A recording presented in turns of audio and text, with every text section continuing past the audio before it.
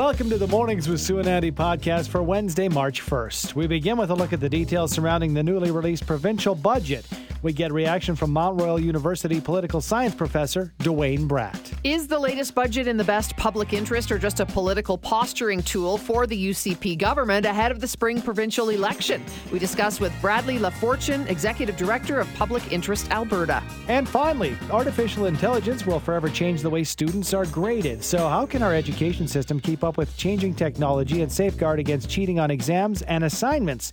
We get the thoughts of Louis Vellante, Professor of Education Governance at Brock University. Will the latest provincial budget help sway voters ahead of the upcoming provincial election? Joining us to break down the budget and state of politics in Alberta is Dwayne Bratt, Professor of Political Science at Mount Royal University. Good morning, Dwayne.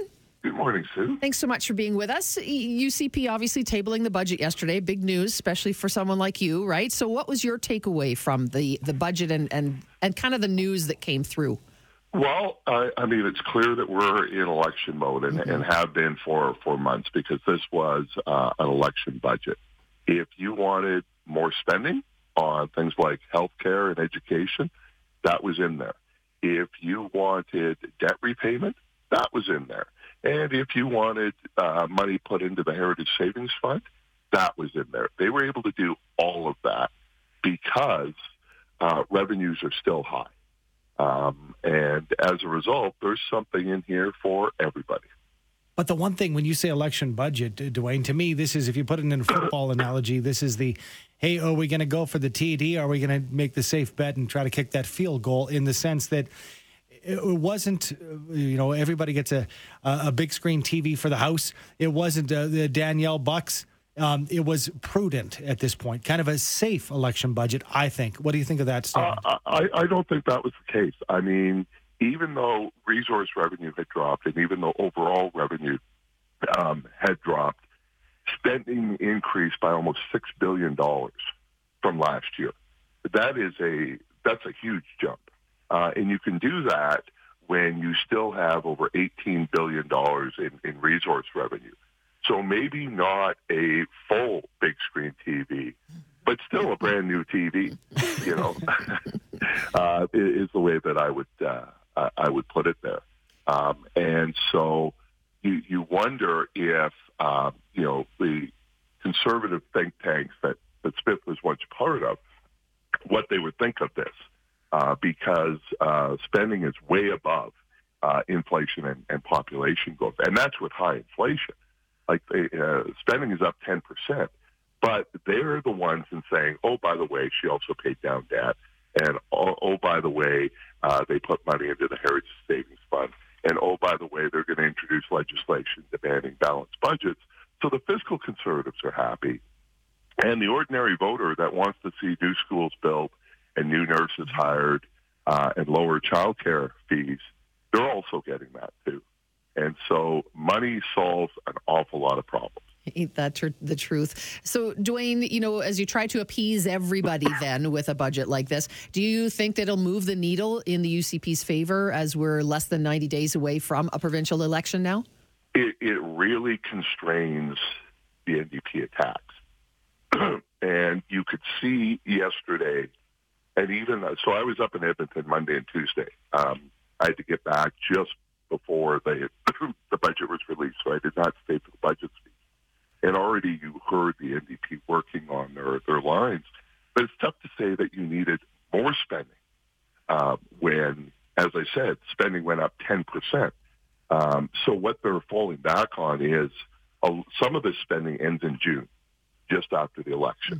Mm-hmm. And so they're arguing that there's issues of trust here. So there was a big ramp up this year for an election, but once the election is over, you're going to discover that they didn't actually buy you that big screen TV. They leased it for a year, and the repo man showing up to take your TV away.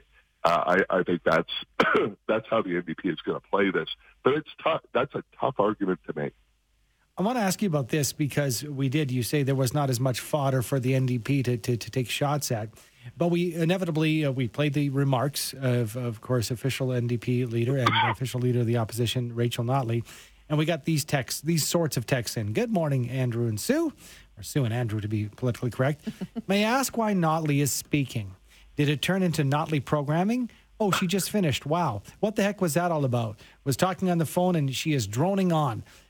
We always, counter these with she is the leader of the opposition. Can you talk about the process and how people might not want to, watch the game if their team isn't playing, but the importance of somebody like a Rachel Notley in our government?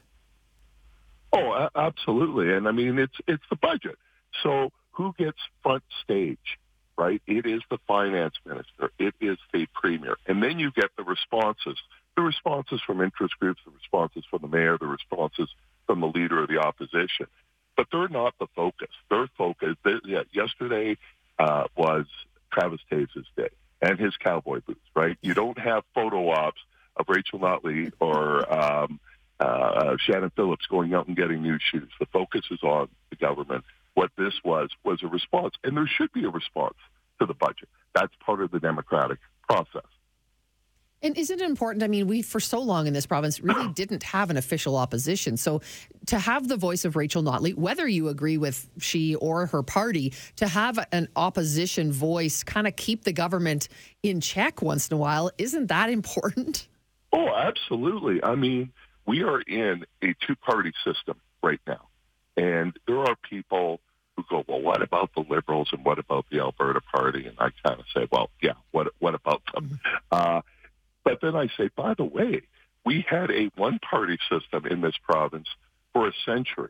So going from one party to two parties is actually a really big improvement. And that's how it should be. You should have a government, and you should have a government in waiting that challenges, that's a credible challenger.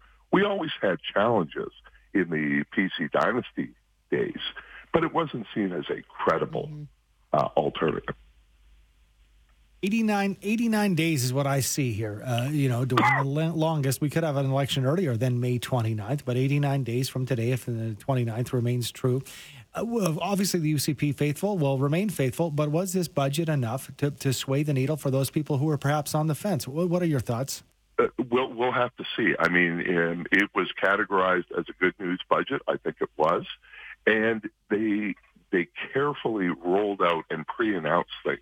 Usually we have budget secrecy, but we knew about money for healthcare, and we knew about money, tuition freezes for post-secondary. We knew about money for the TELUS Spark well in advance of the budget, and that's because the UCP didn't want it to be a 1 or 2 day news story. They wanted it a week-long affair, and so Calgary remains the battleground. What I was surprised at is what was not in here.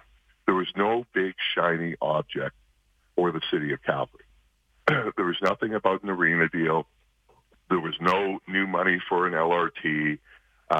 There was some money for a feasibility study on a train from the airport to downtown. But that was really about it. And given that there's probably 25 battleground ridings in the entire province, and 20 of those are in the city of Calgary, that I had guessed that there would have been some big shiny object for Calgary, and that was not in the budget.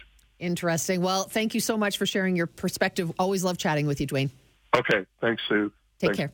Dwayne Bratt, Professor of Political Science at Mount Royal University. The UCP tabling the latest provincial budget yesterday, promising money for Alberta's education system, healthcare, and debt repayment. Is money being spent wisely, and is it in the best public interest? Joining us to talk about it is Bradley LaFortune, Executive Director of Public Interest Alberta. Good morning to you, Brad. Thanks for being with us. Good morning. How are you? Excellent. Appreciate your time. Overall, Brad, did you think that this was a good news budget for us? Well, I think the government obviously wants to sell it as a good news budget, but what I was hoping to see and what our members were hoping to see was more of a plan to reinvest in the public services that had been cut over the past 4 years going through COVID and through some tough times in the economy. So it really depends on who you're listening to. I think in the next couple of days, we'll hear more from, various actors in the political scene. But, from our perspective, what we saw is a budget that really looks and sounds like a pre-election budget. And so while there are, some goodies for Albertans and different folks, what we really didn't see is a plan to reinvest in the public services that were cut over the past 4 years. Saw some goodies, most definitely, Bradley, but, I don't see it as frivolous and over the top. Did you see anything as frivolous or unnecessary? No, I don't think it was frivolous or unnecessary. I mean, there's a plan to pay back some of the debt and to reinvest in the Heritage Savings Plan. I believe it was about $2 billion. They also, reinvested in healthcare after a few tough years. Looking at increasing the number of doctors that are going to be graduating in the province. And so, from an objective point of view, especially given that, the last 4 years have been really tough, it certainly isn't a frivolous budget. No, I couldn't say that. Brad, you've been quoted as saying that we've watched them, the UCP government, mishandle everything from COVID response to the affordability crisis. So overall, would you say that this just was not what you were hoping for in terms of what you got in the budget? Fundamentally, yeah, it wasn't what we were hoping for on a few key areas. So number one being healthcare, the second being education, and number three being affordability. So on healthcare, we see that, obviously, I think that if you've been to, a primary care clinic or you're looking for a family doctor, or you had to, unfortunately visit the hospital in the past few months, there's a real crunch in the workforce and accessibility for, primary care and urgent care in this province. And quite frankly, we would have liked to have seen, at least reinvestment keeping up with population growth and inflation, especially after the last 4 years of cuts. On education, this government talks a lot about choice in education, but what we're seeing is more investment in charter and private school construction than in public school construction and modernization. So that's a big concern for us as well. And then the third thing, when it comes to affordability, I mean, we're all, I think, pretty happy to see there's some relief for, working people and average Albertans when it comes to those affordability payments and utility relief and the gas tax rebate. But all of those things are set to end really shortly after the election. And so I guess on the affordability question, it really comes down to what's our long-term plan to get, affordability under control in Alberta beyond the next, 3 or 4 months. That's a big concern for us as well. You mentioned, of course, the affordability programs coming to an end after the election. On the topic of the election, with 89 days away, you say this was an election-friendly budget. But was it enough to move the needle to change perhaps the outcome of the election? What are your thoughts from your viewpoint? Well, it's interesting. I always find that, budgets always take a few days to go through. There's hundreds of pages of estimates. So I know everyone, including, ourselves, are going to be going over the details over the next couple of days. But my gut tells me that while they're really trying to be everything to everyone in this budget, I don't think that Albertans are really going to feel the story that they're trying to tell in this budget, that it's a good news budget for everyone and that we're turning the corner, after a few hard years when it comes to, COVID and a really strained economy. I just don't see it, and I think that, Albertans are pretty practical and wise to, how these kinds of election cycles go. And so, I think it's going to be a tough sell for the government, quite frankly. Obviously, they're trying to, make the case that they're really, concerned about affordability and healthcare as their two top priorities. But at the end of the day, I think the proof is really in the pocketbooks of Albertans. And there's a lot of Albertans that we're hearing from in Calgary and across the province who are just finding it harder and harder to make ends meet in this current reality.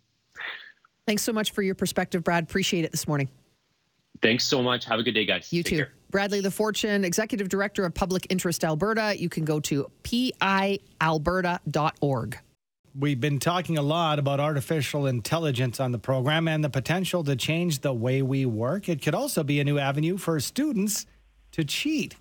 So how can our education system keep up with a new avenue for students to find ways to do things nefariously? Joining us to discuss how ChatGPT could change the way students are graded is Louis Vellante, professor of education governance and policy analysis at Brock University and president of the Canadian Society for the Study of Education. Good morning to you, Louis. Good morning. First of all, you must have 2 business cards to write all these things down on. Boy, that's incredible. Thanks for joining us. Let's talk about this. The main problem with traditional methods of grading and the curveball AI will throw at it, what do you see this being the biggest issue?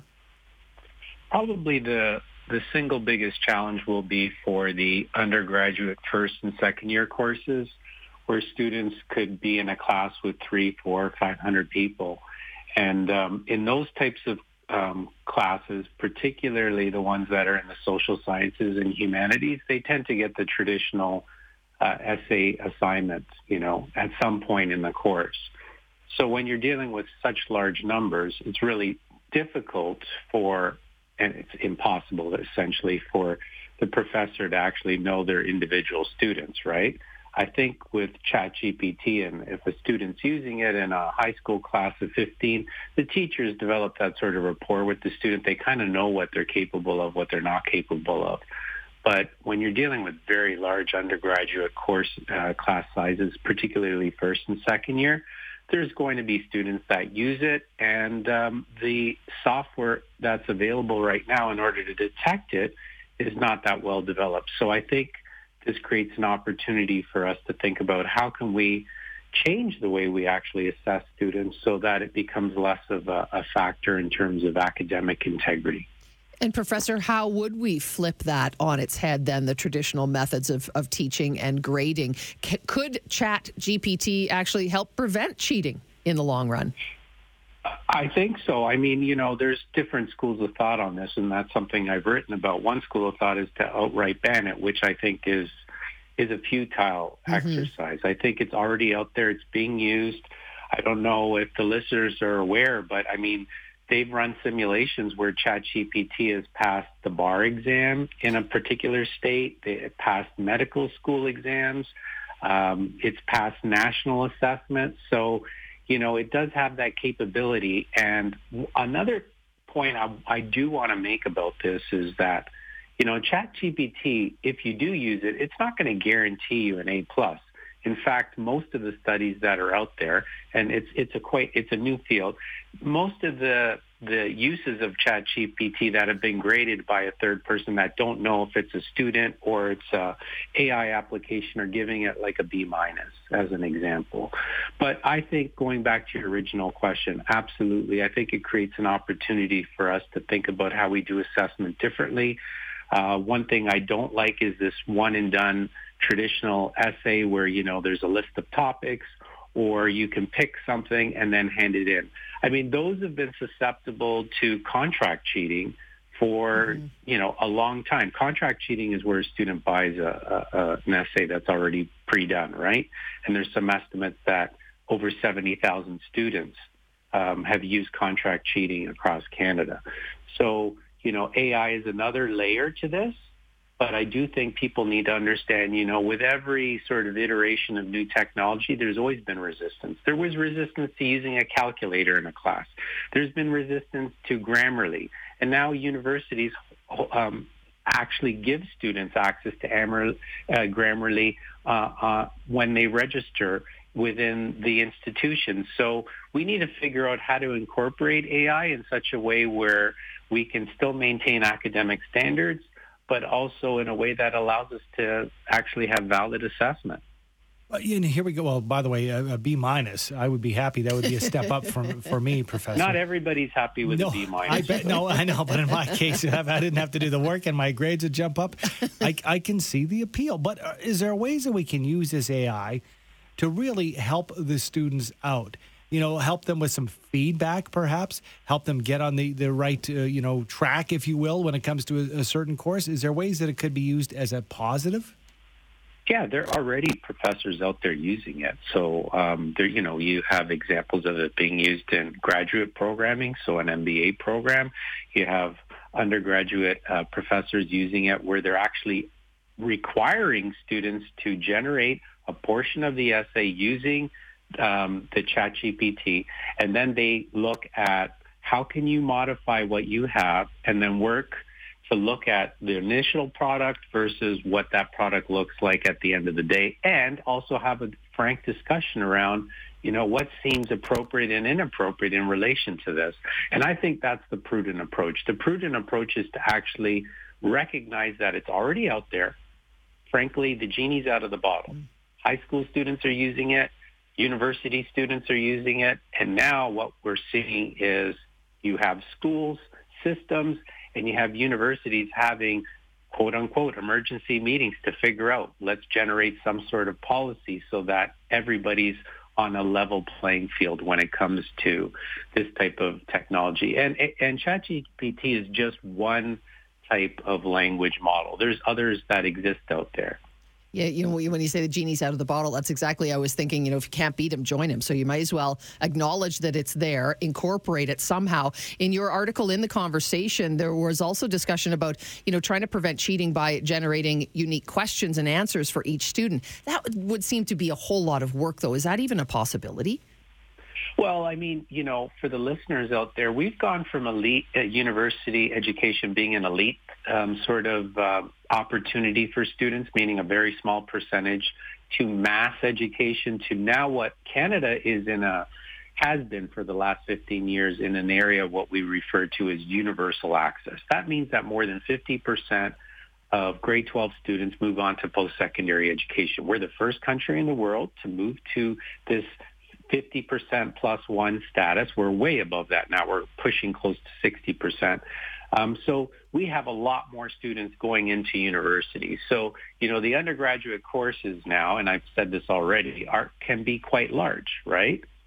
So that's something for us to keep in mind. It can be done, but we've been systematically sort of increasing the per pupil cost that's transferred to students in university education across the country. So, our per pupil funding is down. Students pay a larger relative percentage of what their university education costs. And because of that, where I'm going with this is that we've held on to very traditional forms of assessment that are cost effective but aren't the most valid. So as an example, you're a journalist, you're talking to me right now. In order to be effective at your job, you need to read, write, speak, and listen. You also need to be able to, do some research. You did some research for this actual interview today.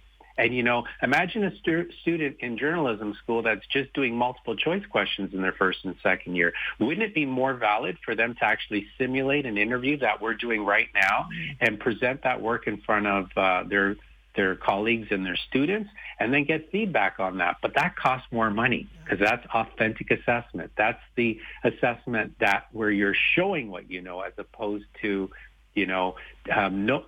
one is about demonstrating your knowledge, another is about knowing particular discrete facts, etc. So, this idea of traditional assessment, paper and pencil versus authentic assessment, it's been in the literature. It's been around for a long time. And we all agree that moving towards more authentic forms of assessment is very important for students. It's important for journalism students, medical students, you name it. I can give you various applications. You pick any subject and I'll give you an application. But the point is that if we're reliant on traditional assessment, then we're also going to have students that are going to use things like ChatGPT because the assessment that they're exposed to rewards them for that. Well, we need to actually change the assessment as well. I'm not saying to get rid of ChatGPT. I'm also arguing that we change the type of assessment that we do in universities and high schools. We're going to have to leave it there for time, but thank you so much. Super timely topic, and it is just the way of the world right now. Thank you so much. Thank you. Have a good day. You too. That is Louis Volante, Professor, Education Governance and Policy Analysis at Brock University, and also the Canadian Society for the Study of Education, and he's the president there.